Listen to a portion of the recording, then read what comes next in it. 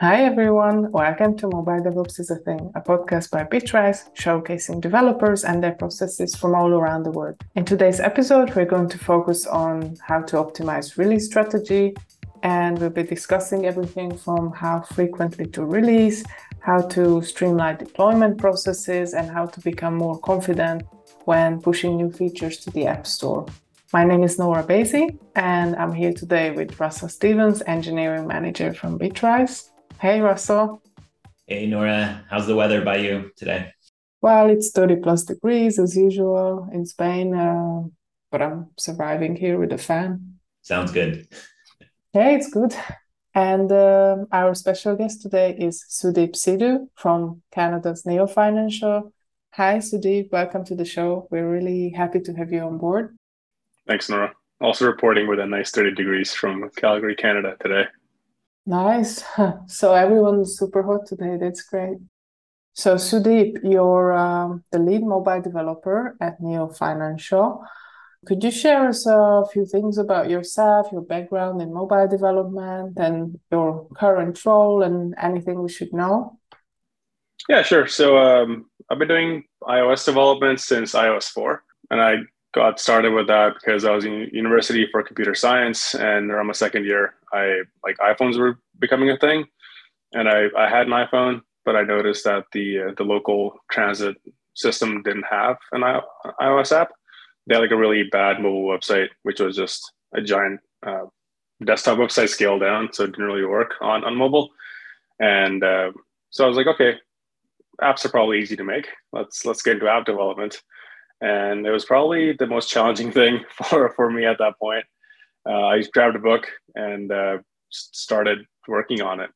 And I think there's probably a few times where I wanted to cry. There's probably one time that I actually did cry because it was just so new to me and it was so different from everything I had learned in university so far.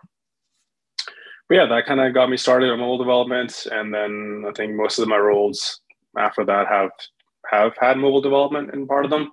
So went from like iOS 4 and then Objective C 2.0, Swift like 1.1, 1.2, Swift 2. And then, yeah, now currently at Neo, started here about 2 years ago. I was brought in to lead the mobile team and kind of give them some structure and trying to formalize some of the processes. And yeah, so here at Neo, I do primarily iOS development, but I also manage a squad. So my squad works on the user growth side of things. So pretty much since I got here, I've been working on onboarding flows and just getting more users onto the platform. Awesome, thank you. And so Neo is a challenger bank. Can you share us what exactly you do and what we should know about the company?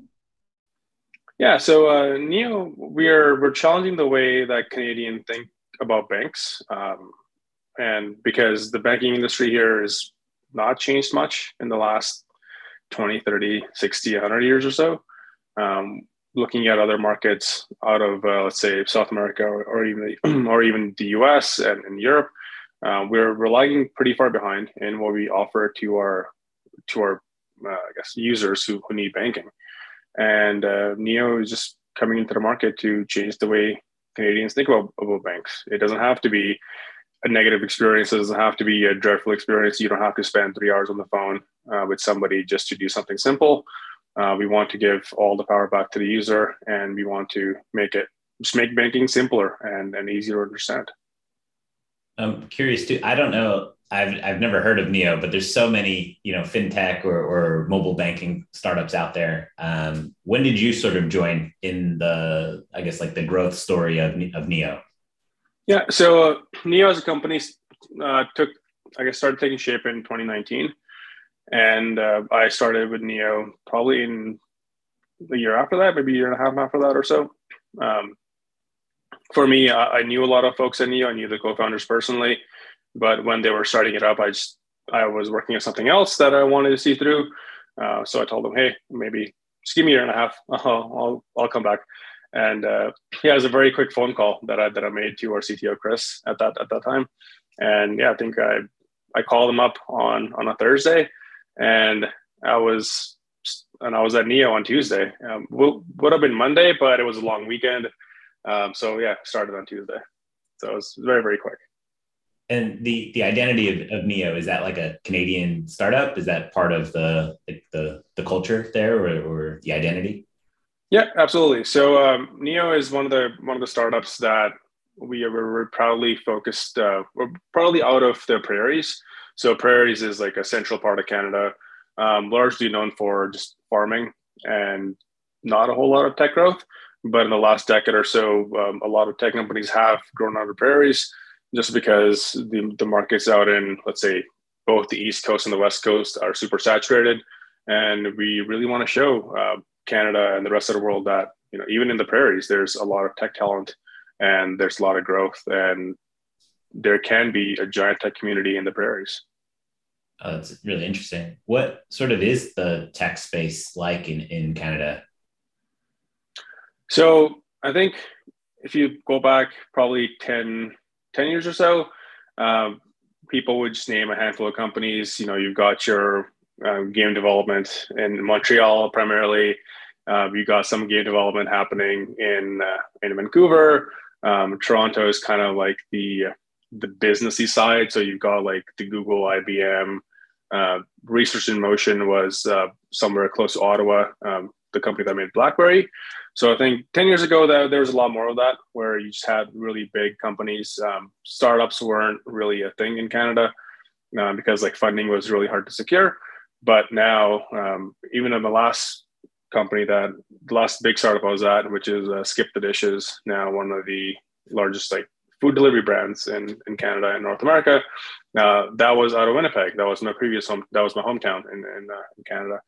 And so I think around that time, you started seeing a lot of focus on to startups. People realized that, okay, I don't have to be part of like a giant tech company to be in tech. There are lots of small companies around like agriculture, or like problems that we're facing in Canada too. It's like, it's not that Canadians don't need food delivery. It's not that Canadians don't need a better way to banking. It's just now we're finally in a place where we can start up those companies. There's enough capital moving around to allow for that startup culture. So Neo is mobile first, right? Yeah, Neo is mobile first company. So could you tell us a bit about what your mobile team is like? I mean, what structure you're working in and what kind of platforms and technologies you're using? Yeah, sure. And I can cover a bit of the history as well. So when I started, the company was fairly small. We had about 4 mobile developers, and that was for both iOS and Android. And the processes we were following weren't very strict because, again, at that time, we hadn't done a public release. It was mostly just like kind of friends and family. Everything was done on like internal beta testing channels or using TestFlight. So there wasn't much need for having solid structure. All the mobile devs were working on all the different business problems. So you would have the same 2 or 3 mobile devs work on, let's say, the onboarding, and then also our rewards offering, and maybe like the credit products, the saving products, how to look at your accounts, your details. So we were just kind of working across all the domains. And then when the company got a bit more mature, we got more developers going, we had more product teams. That's when we started dividing up the mobile team into, okay, now you can go work on that project, or okay, there's 3 of you, go work on that project. And that was primarily because we, again, just did not have enough mobile capacity to have dedicated mobile developers on every team. But as Neo's grown popular, we were able to recruit some more and more mobile devs. And now we're at that point where each product team gets like at least 2 to 4 mobile devs that work on that team full time, right? So as I mentioned, I am on the growth side of things. So I've been able to focus on onboarding for the last 2 years or so, right? And I've got other developers with me who've been working on onboarding for the last 1.5 to 2 years since they got to Neo, which really lets us look at the problem over a long historical context. And we know, like, we tried this didn't work, right? Maybe someone new starts to the team and they have some ideas, and then we can say, no, we actually built that at some point, and it didn't take. And yeah, so that's kind of the system that we have now. Is we probably got about 5 product teams that actually work on a user-facing product or user-facing features. And each one of those teams have at least 1 to 2 iOS developers and 1 to 2 Android developers, and they work on that team full time. Could you describe like the stack you're using as well for mobile? Yeah, sure. So for iOS, we use, I think currently we're on the latest, or not the latest, but pretty close to the latest Swift version. Everything is native. So that's one of the decisions that was made pretty early on in the company's life cycle was, do you go hybrid or do you go native, right? And even though I wasn't really involved in part of the decision making, but I knew the people that were making a decision, and I kind of told them my experience with doing hybrid work. I probably spent about 3 years working in React Native, trying to make a really, I guess, a feature-heavy app. And I had some takeaways that I from my time working in React Native that I shared with the team here, and I think they didn't really need my input. They had already arrived at that conclusion that, okay, if you want to build a mobile first experience and we want to say that, okay, this app's going to be the best banking app that Canadians have used, it has to be native, right? Because it's very it's the last 5 or 10% in the UX that really breaks your app for the user. And maybe most people can notice it or just don't have the experience with the apps to notice it. But we want our product to be very just smooth, flush, like it has to work all the time. The animations can't be janky. So for that, we went with native. So yeah, for iOS, we use Swift. Everything's in Swift. And we use, for our patterns, we use MVVM, so model view model. We found pretty good success with that. And we use Combine, which is the official Apple framework for reactive programming. We're looking into using Swift UI, but we haven't. A lot of things have to change internally for us to make that possible and for us to make it reasonable. But we are looking into that. And then on the Android side, we're using all Kotlin with Jetpack Compose. That's probably one of the major moves that we made over the years is move from traditional XML layouts into using something like Compose.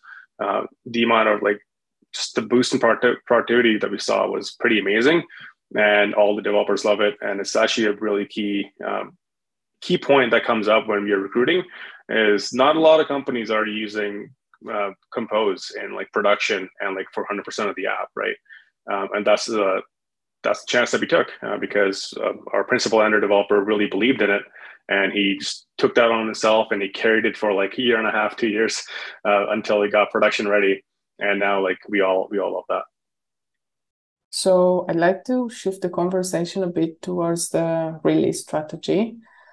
You mentioned previously when we talked that you used to have more of an ad hoc release process. And I was wondering if you could share a high-level overview of how you evolved from these ad hoc releases to having a stable, regular, bi-weekly release train. Yeah, so you're right. Yeah, when I started, there was no real need for a release process, so we never spent time on it. There was no incentive for us to put energy into formalizing a release process because it's who really cares for your first few releases, right? And then we would I think the first one we did, it was just a major okay, it's finally out to the public, right? And that was our first release. So a lot of care and attention was put into that. And it was a big event that, hey, this is our first public release. And then as time went on, just because we didn't invest any energy into making that better, we just kept doing the same thing over and over again, where one team or one squad we would finish a big feature and then they would say, okay, let's do a release for this, right? And it would be the product team that would make that decision. They would say, okay, let's do a release, right? And it was, in the beginning, it was not a big deal because our team was pretty small and they were communicating a lot, especially when the mobile team was just all working together as one mobile team. We knew when the releases were going to come or when this feature was near completion. So I think we were able to manage it to a decent degree at that point. But then once the team grew and the mobile team was spread out across different squads and maybe they weren't communicating nearly as much as they were before, it was it was always a bit of an event where some product team would finish their feature or get like the last PR merged in, and it would be like, oh, hey, it's a Wednesday, let's do a release, right? And we would know about that maybe on the Tuesday that this is happening. And again, initially not that big of a problem because we probably weren't working on like that many features at the same time. But like as time went on, like those releases got, I guess, more frustrating for people involved because, as you can imagine, if like Nora's team is done and she's like, okay, guys, we're going to do a release. And then my team is like maybe 3 PRs left to do a big feature to finish it. And we're like, no, give us like 2 more days. And then Nora's like, no, I want this out now. And they were like, no, just wait, like just give us 2 more days. Well, they're like, no, you have 1 day. And then now my team has to rush the feature out, or they're feeling that they have to work longer, even longer than they are currently, to finish this last thing. And it was the urgency, it was artificial. Like there was no need for that. So eventually I think we just got to a point where all the devs got together and they're like, no, we don't want to do this, right? And we know like that companies do release trains. I've done release trains in the past, and a lot of our senior talent that we had recruited by then, they're like, no, I think we should look into it. And that's like, we started doing our homework because it's not easy for the mobile team to just say, hey, we're going to do things this way now. A lot of other players are involved in the release process, right? You've got the product team, you got the QA teams, and it's a big shift for all of them. So we just started with like a document that says, hey, this is what we want to achieve. This is what we're proposing. And then we started talking with our senior product team, our senior QA team, and said, okay, this is what we want to do now. Because right now, no one on the mobile team can tell when the next release is. That really hurts their ability to like plan. It really causes frustration near the end. And because people feel like they have to rush to get the features merged in, or they're going to get to the next release, which who knows when that's going to happen. They end up making mistakes, which then introduces bugs into the app. So we end up hot fixing more, which is another stressful thing that you have to do as a developer. So then we highlight all the problems that we want to address, and we propose like, okay, this is the way we want to do releases. Because it didn't make sense to us that the entire company, the entire engineering team, we let the developers own the process for releasing and getting their work out in production, except for the mobile team. So giving that power back to the mobile team was a key point for us. Are there any like tools or processes that you use to like sort of help you through the release train process? Yeah. So initially, a lot of it was manual. So let's say the way it kind of works now is every second, let's say for iOS, every second Friday or every third Friday, we start the release train process. And then it's under test for about 11 days or so. And then on the second Monday after that Friday, we release to the App Store. Initially, it was a lot of it was manual. So like somebody would have to go create like a release branch, point it to the master branch, and the build will get kicked off, and they would submit it to the testers. And then, just kind of keep doing that over and over again as bugs were being merged in. But now it's a lot of it is automated. So we use a combination of just like GitHub Actions, and like a lot of it just ends up on Bitrise, where we have different workflows set up that like the GitHub Actions just kick that off, and there's like a cron job that runs to create the branch. And when the branch gets created, we have triggers set up in Bitrise to do like multiple things when there's like a new release happening. So it'll get the latest code, build it, put it into the test slice, submit it for approval. And then once that's done, our testers can test it. And then later in the end, as we are kind of merging fixes into our release pipeline, into a release branch, like the pipeline gets kicked off again and again. So any fix that we make, it's available to test for our QA team or product team right as the builds are being done. And then near the end, when everything's good to go, we finally release to the App Store. We merge back into master. There's a workflow that kind of gets kicked off to tag a new release, make a new release, add the release notes that are also in the app. And yeah, it's the combination of GitHub Actions, Fastlane, and Bitrise. And how is like that process refined over time? Like not just fixing what is going out the door, but the process and the tools around getting the app out the door repeatedly over time. Who kind of owns that, and how do you go about improving that? Right. So the way our process is made, like initially we only had, I would say like the principal developers on the team would do a release. So they would be the ones take ownership of like the release process, because I think we were trying to iron things out with the train. And then now we give the responsibility to everybody on the team, right? Like we have a rotation that every release it's a different person who does it. And because everyone has a bit of a different experience with releases, so I'm more of the, it's fine, it's manual, who cares? I'll run those scripts by hand, or I'll click those buttons, right? But then somebody else on the team might say like, I kind of hate doing this. Like I don't want to do this. Is there a way to like make this better or automate this, right? And what they'll do is they'll bring 13. They're like, hey, I feel like we're doing this step a lot, and it's like 5 minutes every time. Is there a way we can automate this, right? Even just creating like a ticket in like our shortcut board or Jira board to say, hey, this is a ticket for this new release, just to kind of keep track of the release notes. Somebody was like, yeah, why are we doing that manually? There's an API for this, right? And then they'll go make a PR, maybe it's a shell script, and they'll go add that. So it's been very iterative. Like I think if I actually took the time to break down all the different steps that happen in the release process, like maybe 4 months ago, they were very manual, but like now things just kind of happen on their own. Like you don't even have to be around. The entire mobile team can be out of the office, and release will just happen and things will get kicked off. And yeah, it just kind of happens by itself. So, and we've been used to it, right? So any amount of interaction that we have to do now with the release train, it's just like, everybody's like, can we automate this? Just because we're more and more removed from the manual processes, right? So anytime someone's like doing anything manual, we're like, is there a way we can automate that?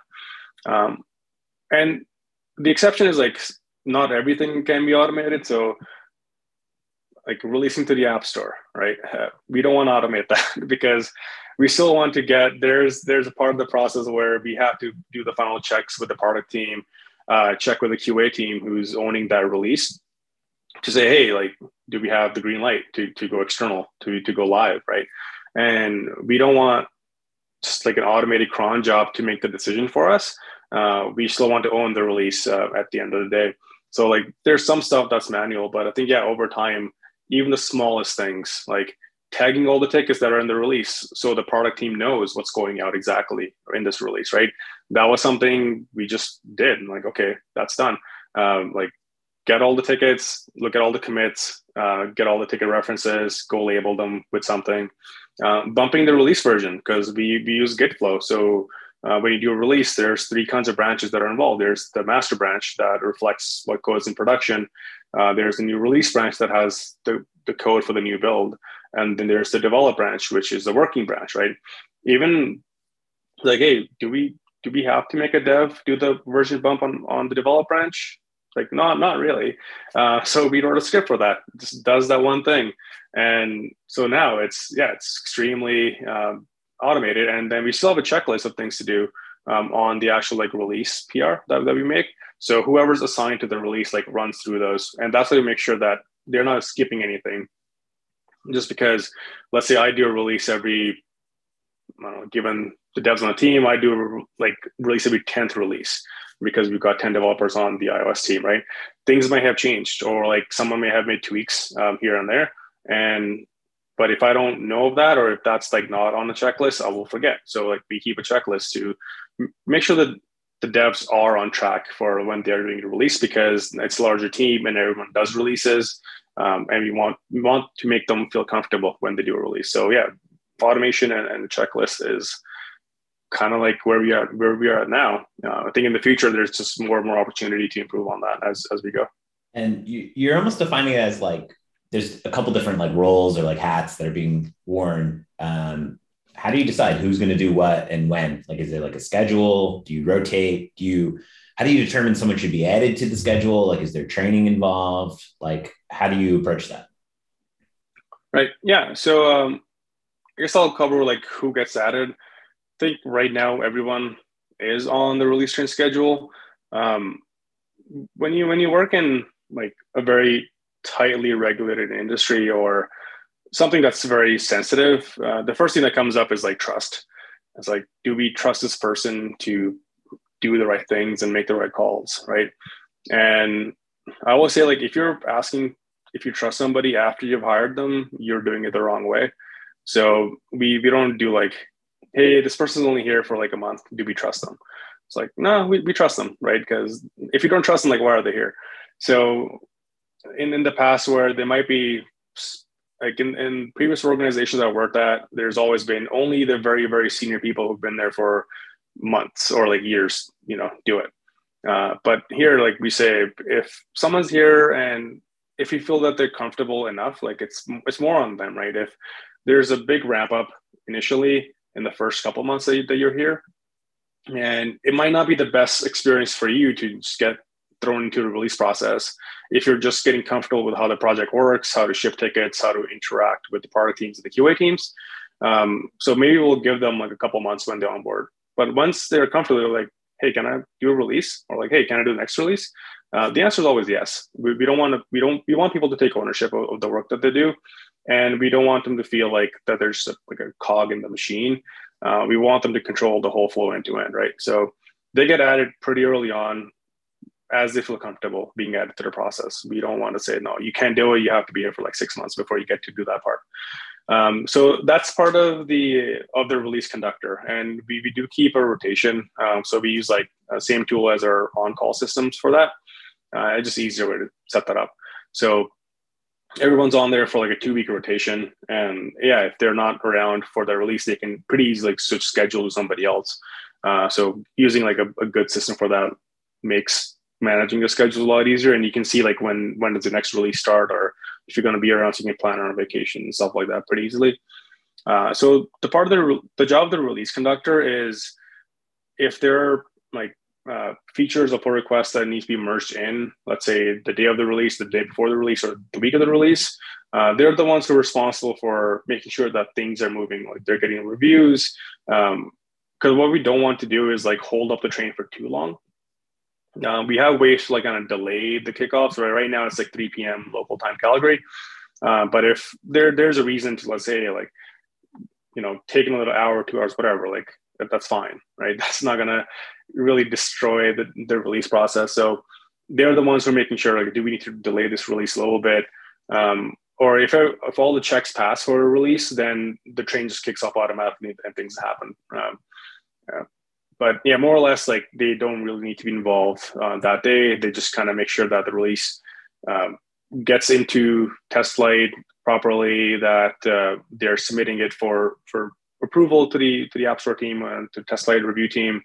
And then they also work with the product team, because product team has kind of like a mirror schedule with the dev team, that someone takes ownership from the product side of the release as well. So they're coordinating the release notes across all the different teams. They're making sure that every team is aware that there's a release happening or this is going out.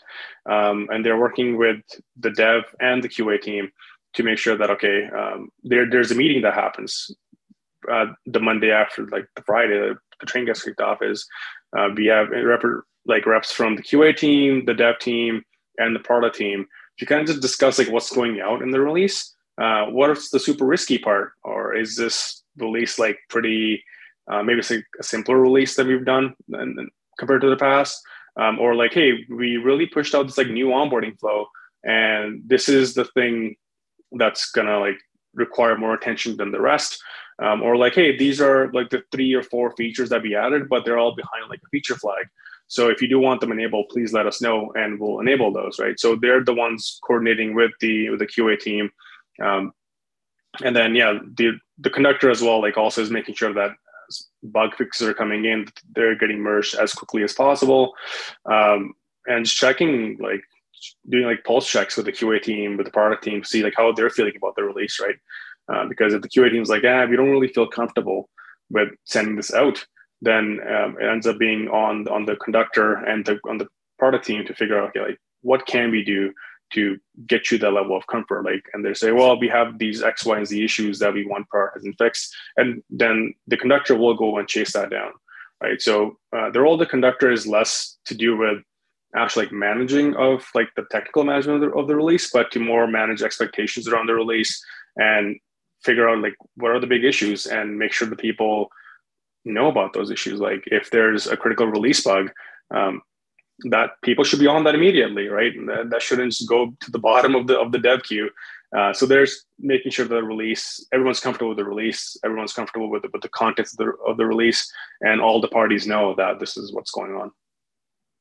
As a startup, you obviously operate with limited time and resources. And in this aspect, it's very useful to have a release train because it helps you use these limited resources more efficiently. And I was just wondering if you think about being a fintech startup, are there some other specific benefits that you experience from having this release train? For example, does it help you with staying compliant with security regulations or anything similar that's especially relevant in fintech?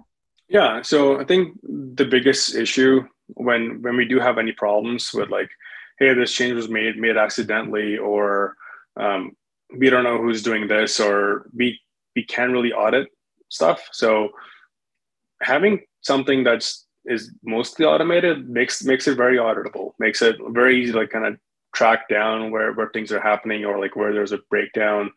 So I think that's probably the biggest peace of mind that we get, is because in the past, like I've literally done a release like from a cafe and built the app locally, submitted to the app store, and then released it, right? And now that I think about it, it's like, that's just a really bad way to do it. Like having devs involved in that process, because who knows what kind of code you were running locally, or what feature set did you have, or what version of like even Xcode that you're running, or like, yeah, it's what version of tooling do you have locally, right? So trying to remove all of that manual process and just give it to something that just does the exact same thing every time, right? And like computers are great for that, where you just give them a task and they'll just do it over and over again, and it's the exact same output, right? So I think that's the biggest thing, just like not having people involved. Or like not having people involved to such a degree that there's like less confidence per release of like, we don't know who made this, or we don't know like where this build came from. Right now, if let's say something was to go wrong in a production build, right, it's very easy for us to like track down the exact time like that build went to testing or what version it is, and like get to the specific like code commit that was released, right? Because we are keeping track of all those things, and using a standard release process, using something like Bitrise, like just gives us all that information, all that knowledge. And we like when our like auditors, like we have auditors, they can be like, what's your release process like? We don't have to say, well, it depends on the developer, because I think they would just run away if they ever heard that. We can say, yeah, it's all automated. It happens. All the documentation around it. These are all the scripts that get run. These are like the two things that a developer has to do manually, and all of those are pretty low risk security wise, and all of it's auditable.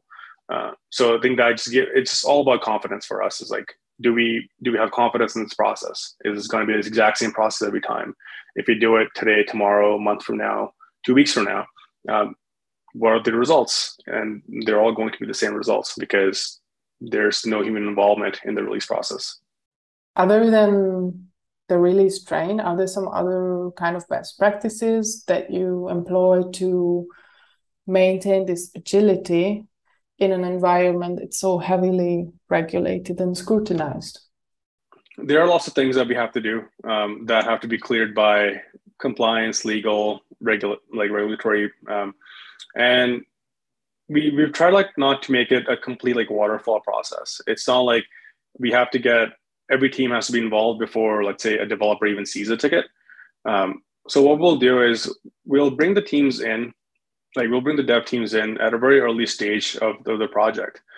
Just kind of let them know, like, this is what we're thinking, right? So we'll do like a very informal formal kickoff.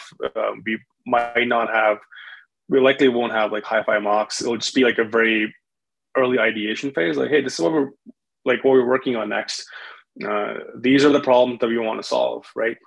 Because it's not only like regulation or auditing or like fintech stuff that can be a blocker. Like sometimes you just can't build it. So I think developers and development comes in at the exact same place where like, okay, just because like a regulation says it's fine doesn't mean we can actually build it in a reasonable time frame, right? So I think being able to create it it's the exact same check that we would do for like regulation or legal. Like, can we actually do this, right? So all the parties get involved pretty early on into the process, and we'll clearly highlight to the team that, hey, like, these are the things that we're waiting on approval from. The rest of it is good to go. Our product team is very familiar with regulation. It's not that they just come up with the crazy ideas to do things. They're familiar with regulation and the banking space and what's possible, what's not possible. So it's not that we're getting ideas that get shot down by legal. It's more like, hey, like, if we change this a little bit, like, do you think we're onside or offside? It's more of those interactions. It's less so about, hey, we want to make this feature. Do you think it's possible to do it? So I think our product team being savvy about the legal and the regulation space, it's for them, it's like a natural process, right? Same way as developers who understand the domain that they're working in, is the more familiar they are, the faster they can go, because they don't have to like go and like recheck everything, every assumption that they're making, because they know a lot about that space. And so we'll bring the devs in and the whole team in pretty early on in the process. We'll highlight these are things we have to get verified. That way, at least when the devs do start working on that, they already know a lot about, they already have a lot of context. Maybe they've been thinking about the problem for months before they get to actually work on it, right? So that's kind of the way we avoid this like really waterfall technique that's being blocked by legal. Is the product team and the design team, they're familiar with these rules and kind of the boundaries of what they can operate in. So most of the dev teams just like run pretty quickly, because we want them to own the outcome, right? So they're not just sitting there doing tickets, waiting for the next ticket, do that ticket. They're involved in to the design phase early on. We'll take their input. We'll see, okay, what's technically possible. You know, if you want to build this in like 2 weeks, what are the cuts to the scope we would have to make? Because yeah, you're right. Like, we don't have all the resources in the world to kind of make the thing that you want to make. So we have to be smart. We have to optimize for getting the feature out, because like it's for us. Like, we are our own users, right? And it can look like you can spend a lot of time polishing it up, but if it just doesn't get to see the light of day, it doesn't really matter, right? So our dev team knows that, our design team knows that. So we work pretty closely together. Like, we have designers on the team that are dedicated, and they can just chat back and forth with the devs. They don't have to go through the product team and then the design team and then back to the product team and back to the dev team. So I think overall, it's just like being familiar with the space that we're working in, and a lot of communication that helps us keep agile. What is the balance here between like, it almost sounds like you have a very iOS point of view, but how consistent is that with like maybe the Android side as well? Oh, it's the exact same. Yeah, like gotcha. They run the exact same process. So their release, like our releases are staggered by a week. So like every week we're doing an iOS release or an Android release, right? So there's like, we're constantly getting updates out to our users. And yeah, like we keep it on priority because if it works for one team, it'll work for the other team too. And the only difference is how quickly the Play Store reviews are compared to the iOS App Store reviews.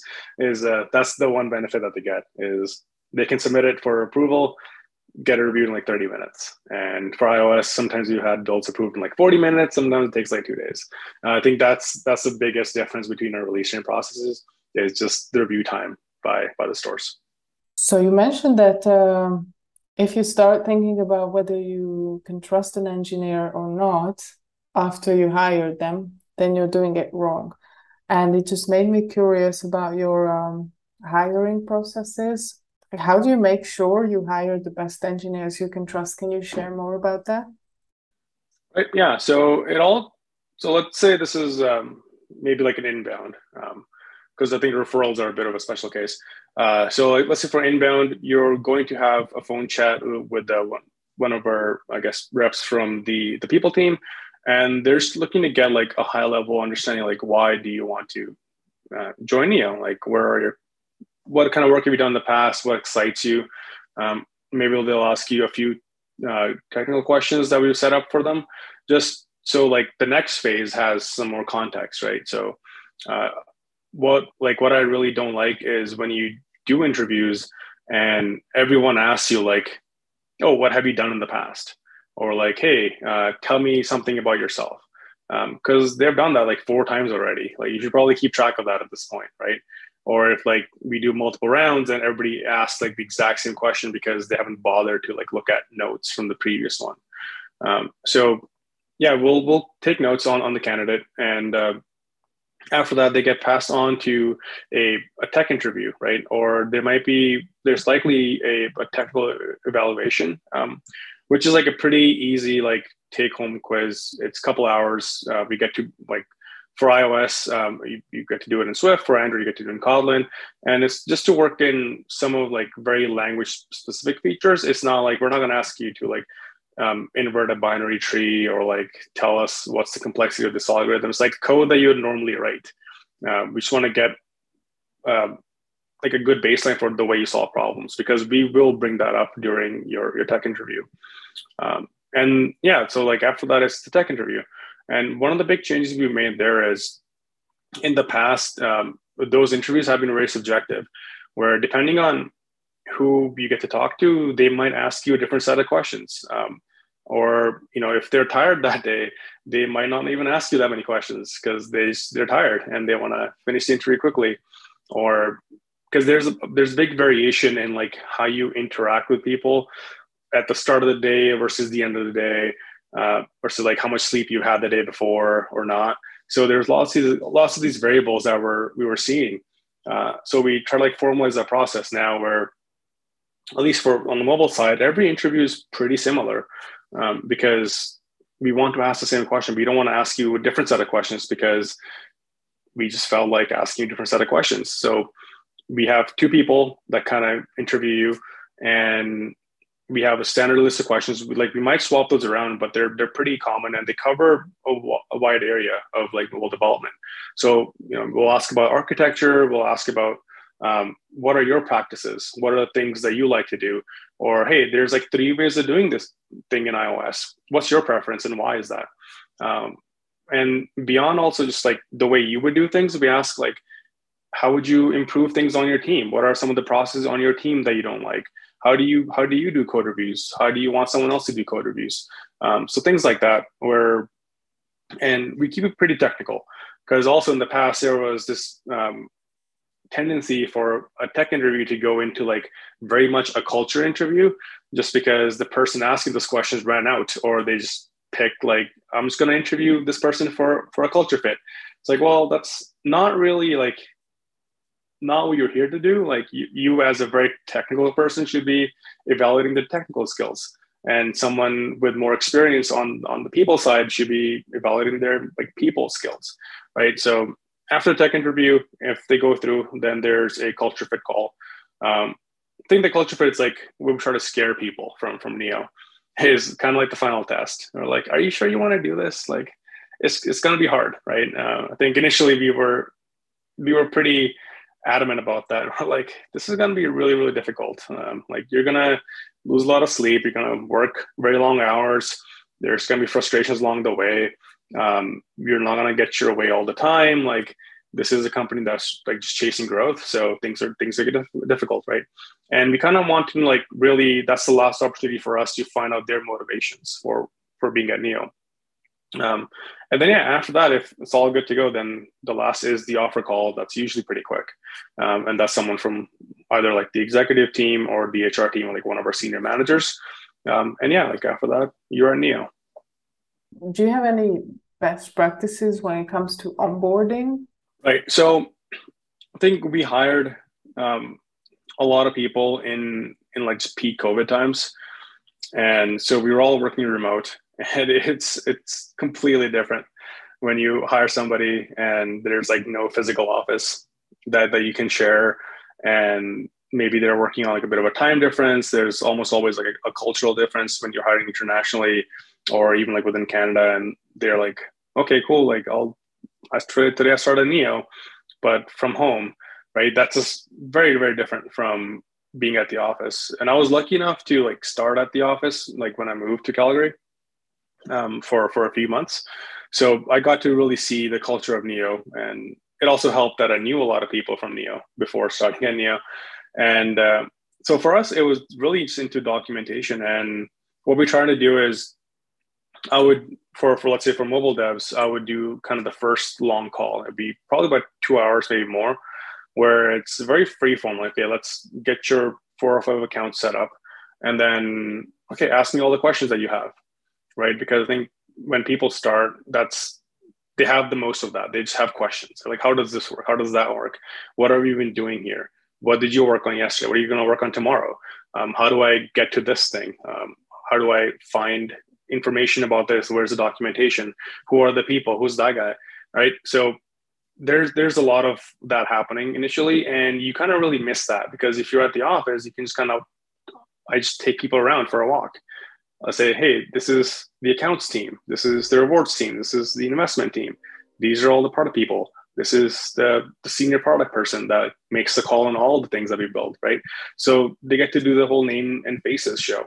But you can't do that at all if you're working remotely and you hire remotely and you start remotely. So the first call, and I still do this, like I'll sit down with somebody for 2 hours and I'll say, okay, what do you have? And when they run out of questions, I'll start just talking about like all of Neo, because then they'll start having more questions about the things that I'm telling them.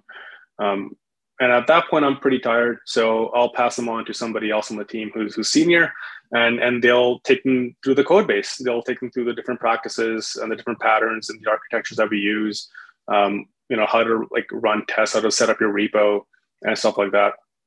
And then after that, they can pass it on to somebody else, because what we really want to do is get them talking to all the different members on the team, because on the squad that they land on, they're going to talk to them every day, right? But there's a whole mobile team around them that they'll never really get to meet like on a day-to-day basis, maybe if they're not in the same location. So we want to get them comfortable talking to different people and different folks on the team. And another thing that really helps with that is we have these like weekly meetings with the iOS team and the Android team, where people can just bring up ideas that they want to talk about, right? Or if they're working on some sort of implementation that they want the team to look at, or they're like, hey, I read this like really cool blog post about something. What do you guys think about this, right? Or, hey, I made this. Like, do you want to use it or not? So, and even for new joiners at Neo, like that's very key, because you'll see they'll come in with like a whole Google Doc worth of questions, right? And we'll like kind of just go through them pretty quickly. And the next time they'll come, like maybe they'll come with like half a document. And then the next time they'll come with like 3 questions. And then they'll have like no questions. Then they can like contribute to the next person. So I think onboarding is really, it's kind of like the saying that it takes a village to raise a child. It takes a whole dev team to onboard a new dev. And that's kind of the practice that we use. Like everybody gets involved into it. It's not just me talking to somebody for 2 hours and say, hey, good to go. Best of luck. It's the whole team is actively involved in that process. Yeah, I agree with that. That's really great advice. Rossa, did you have any other questions? I'm curious, are you working like with developers outside of Canada as well, or across time zones? And how are you managing sort of core hours or working across those boundaries? Yeah, so I think since I started, we've always had part of the dev team that's been remote. I think when we were during like peak COVID, it was really hard to get people locally, and it was like, what's the point? We don't know how long we're going to be doing this. So at that point, we started hiring folks. Even like in Canada, we were like, okay, you can be a fully remote hire, and that's something we're not doing anymore, just because it doesn't align with the company values. So we had folks kind of working in, let's say, on the East Coast, so like maybe 2 hours offset from Calgary, and then same thing on the West Coast, maybe like an hour off, an hour behind Calgary. So like those are like pretty easy to manage, because that's a chat that we have pretty early on in the interview process. It's not something that we spring on them like, hey, you have to work these hours. It's like, look, you're on a time offset. These are like the expectations from our end. We're not going to say like, hey, start at like 9 a.m. our time, because when I was like visiting Montreal, like 9 a.m. Calgary time is like 11 a.m. That's pretty late to like kind of get the day going for me. So I was like, okay, I'm just going to work a little bit earlier, and then I'll leave a bit earlier compared to Calgary time. But then we also had folks, one of the senior Android developers on the team, she started, I believe she was in Nigeria when she started with Neo. And so I think at that point, it was a 7-hour time offset. So she was 7 hours ahead of Calgary, right? And I can't even imagine what that's like. But I think you just kind of end up like a mutual understanding, okay, like maybe we'll have 3 or 4 hours of overlap in the day, right?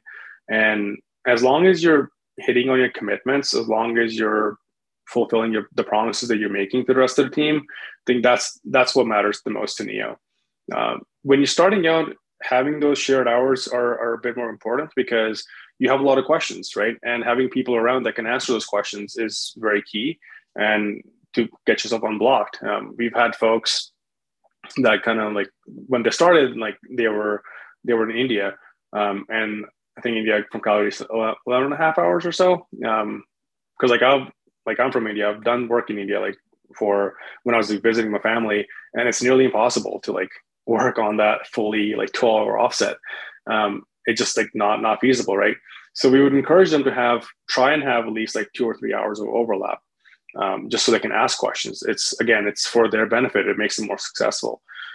We've got a handful of folks that we hired from like Brazil, Colombia, and it's pretty manageable, I would say. You're looking at somewhere between like 2 or 3 hours of offset, not like too much to worry about.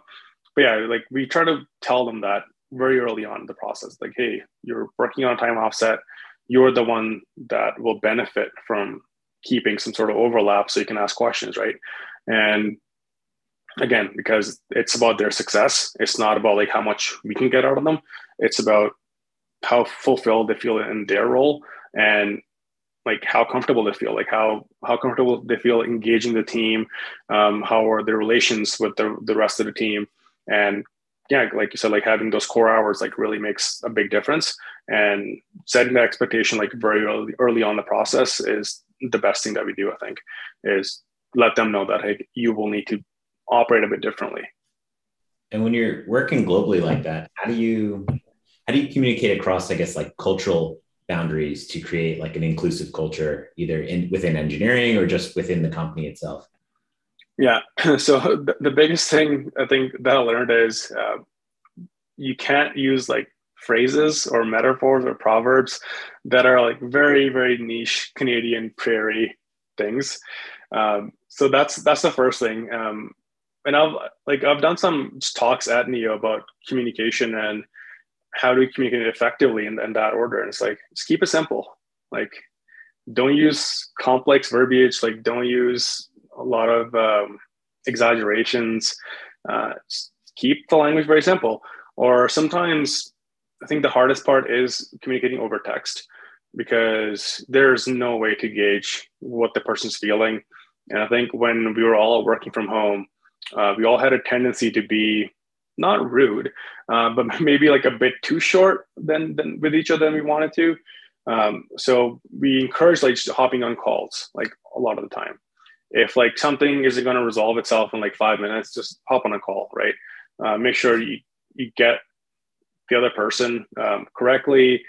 It's just nicer that way too. And especially if you're working remotely, that's maybe like the most amount of contact. That's the most amount of FaceTime you're going to have with somebody on your team other than like a stand-up, right? So we really try to push for that. Like, even if it's like, hey, I have this question, like, okay, let's hop on a call, because you probably have like 5 other questions that you're not going to ask me now. But if you were talking face to face, maybe you feel more comfortable doing that, right? or hey, like I haven't talked to you in a while. Like let's chat about something. One thing that I think Neo does differently is like we really promote a culture of like just one-on-ones.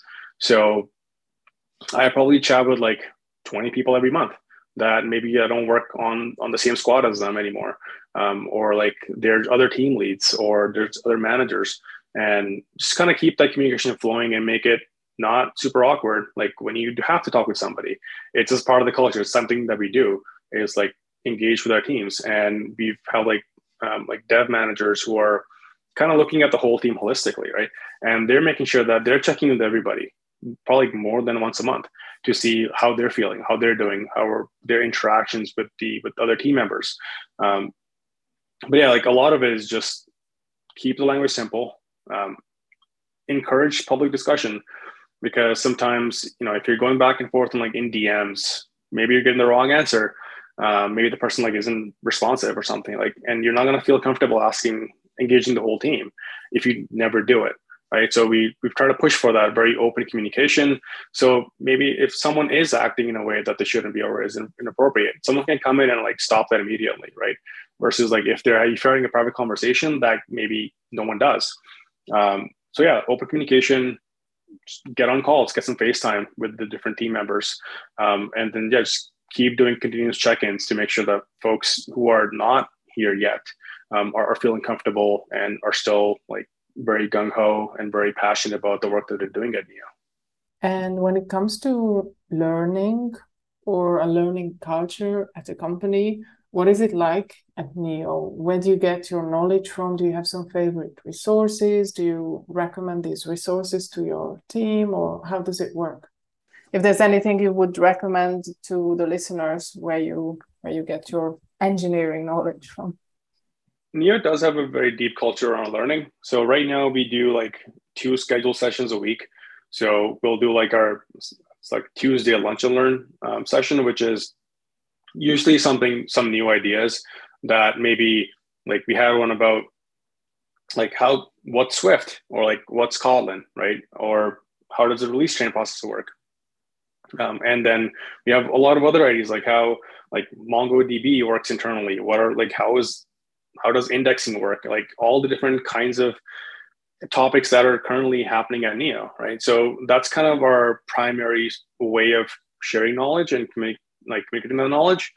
And then what we learned is people who were there at those lunch and learns, they get the knowledge. But then if you like started a week after that, you're totally screwed because you missed that session. And there's like, we have videos, but like who wants to go watch videos? People generally don't watch videos that are like from a work talk. Like it's not nearly as cool as Netflix.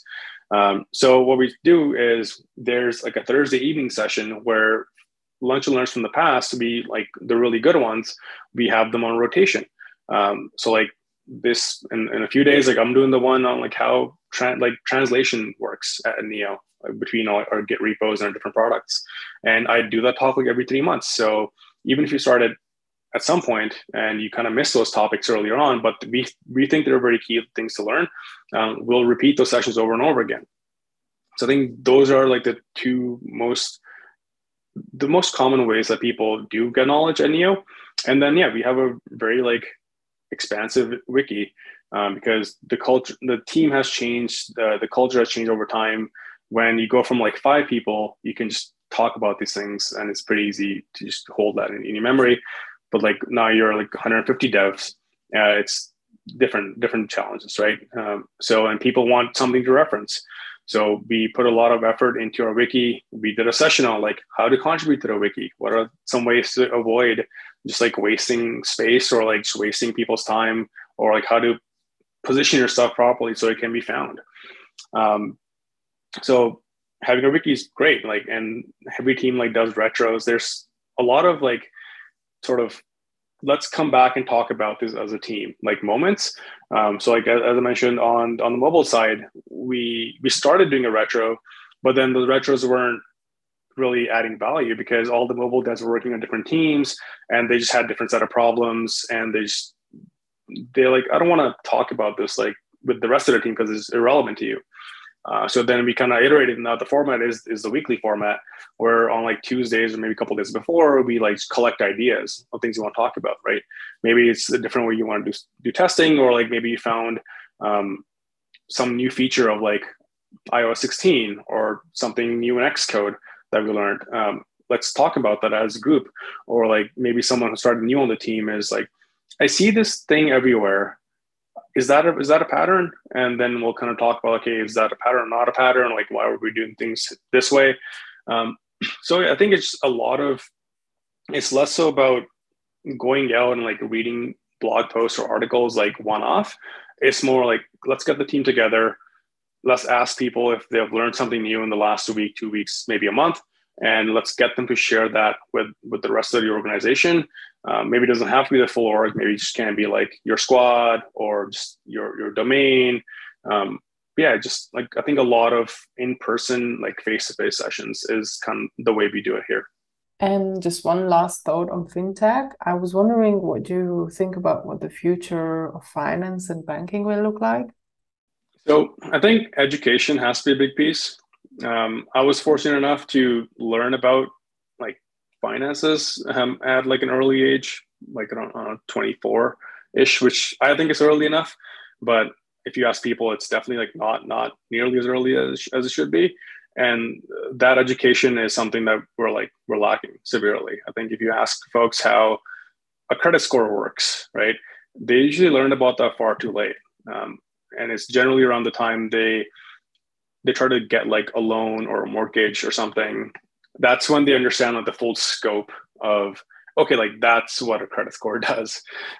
Or, if they're when you're younger, like maybe you're a bit irresponsible and you just see a credit card as like, I don't have to pay them, right? But it's like, that's not the case. You have to pay them. And like, no one really tells you those things. So I think education has to be a very big piece in the future. And when you're educating people, the best way to do is be transparent, is to say like, this is what this product does. This is what you'll get out of this. These are the effects that it will have. Like, don't close that credit card that you've had for like 20 years because it's key. Like, it's having that history is beneficial. Or like, hey, like we see that, maybe you've got a bunch of money that you've taken on your credit card or that you have a loan, but we see like you're investing it. The return rate on the investment is much lower than the interest rate on the card. Like, maybe you should go pay that off first, right? I think like no one's really getting that information until it's far too late. And banks they have an incentive not to do that because they're making money off of all those things, right? And so I think education, transparency, and just like making banking easy. It doesn't have to be this like ridiculous act that you have to go through. Like, if I get like a new credit card, I shouldn't have to like go down to the neighborhood branch, show them my ID, sign in like 3 places just to give them my new credit card. It should just show up at my house. Like, why is that not the case everywhere, right? It's the things that we take for granted today. So I'm just, like it's the things that will take for granted like 10 years from now, 20 years from now. I think I can't even imagine what that will be, but I think it will have a big piece in just educating everybody about how banking works and just the intricacies and the nuances of banking that people just don't know about, and we're not being transparent with them about. And here comes the question we ask everyone. How do you describe your job to your parents, grandparents, or anyone who's not in the field? I just tell them I make apps. Like, I think that's usually the starting point. Because I think to describe someone what you do, you have to anchor it like in their reality first. Is say, okay, I make apps, right? And they're like, oh, cool. What kind of apps? Then I can say, I'm like currently working on like banking apps, or I'm working at Neo. And then I can tell them more and more about it if they're interested, right? If like my mom's very interested in the work that I do now, and I can tell her a lot about the products that we make and how it works. And she's always like, okay, like tell me more. Whereas like maybe my grandparents, they're like, cool, like you do apps, you work in finance, great. So I think I always start off with like, I build apps, I work at Neo. So I get to do a lot of work in the banking industry right now. And yeah, if they have more questions, I'll kind of answer them. The way I describe it to folks who are in tech is I've pretty much like done it, seen it all at this point. I've worked like from like databases all the way into like setting up like instances for like Rails deployments and other stuff, and done DevOps, worked in like many languages at this point.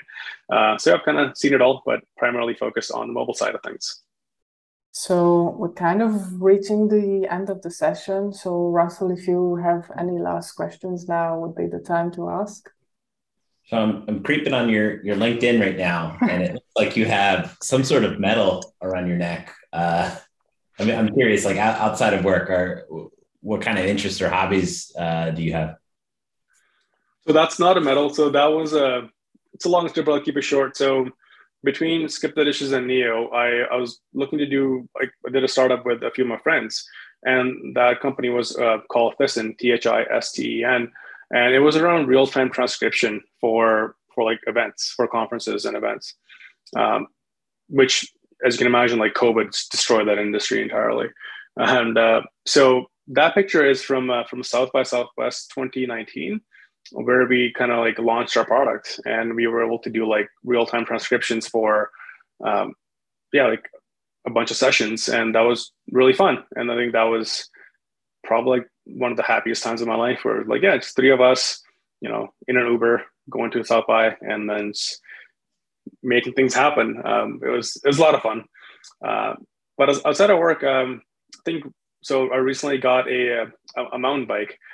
So I'm going to go into mountain biking because it's fun, and Calgary is pretty close to the mountains.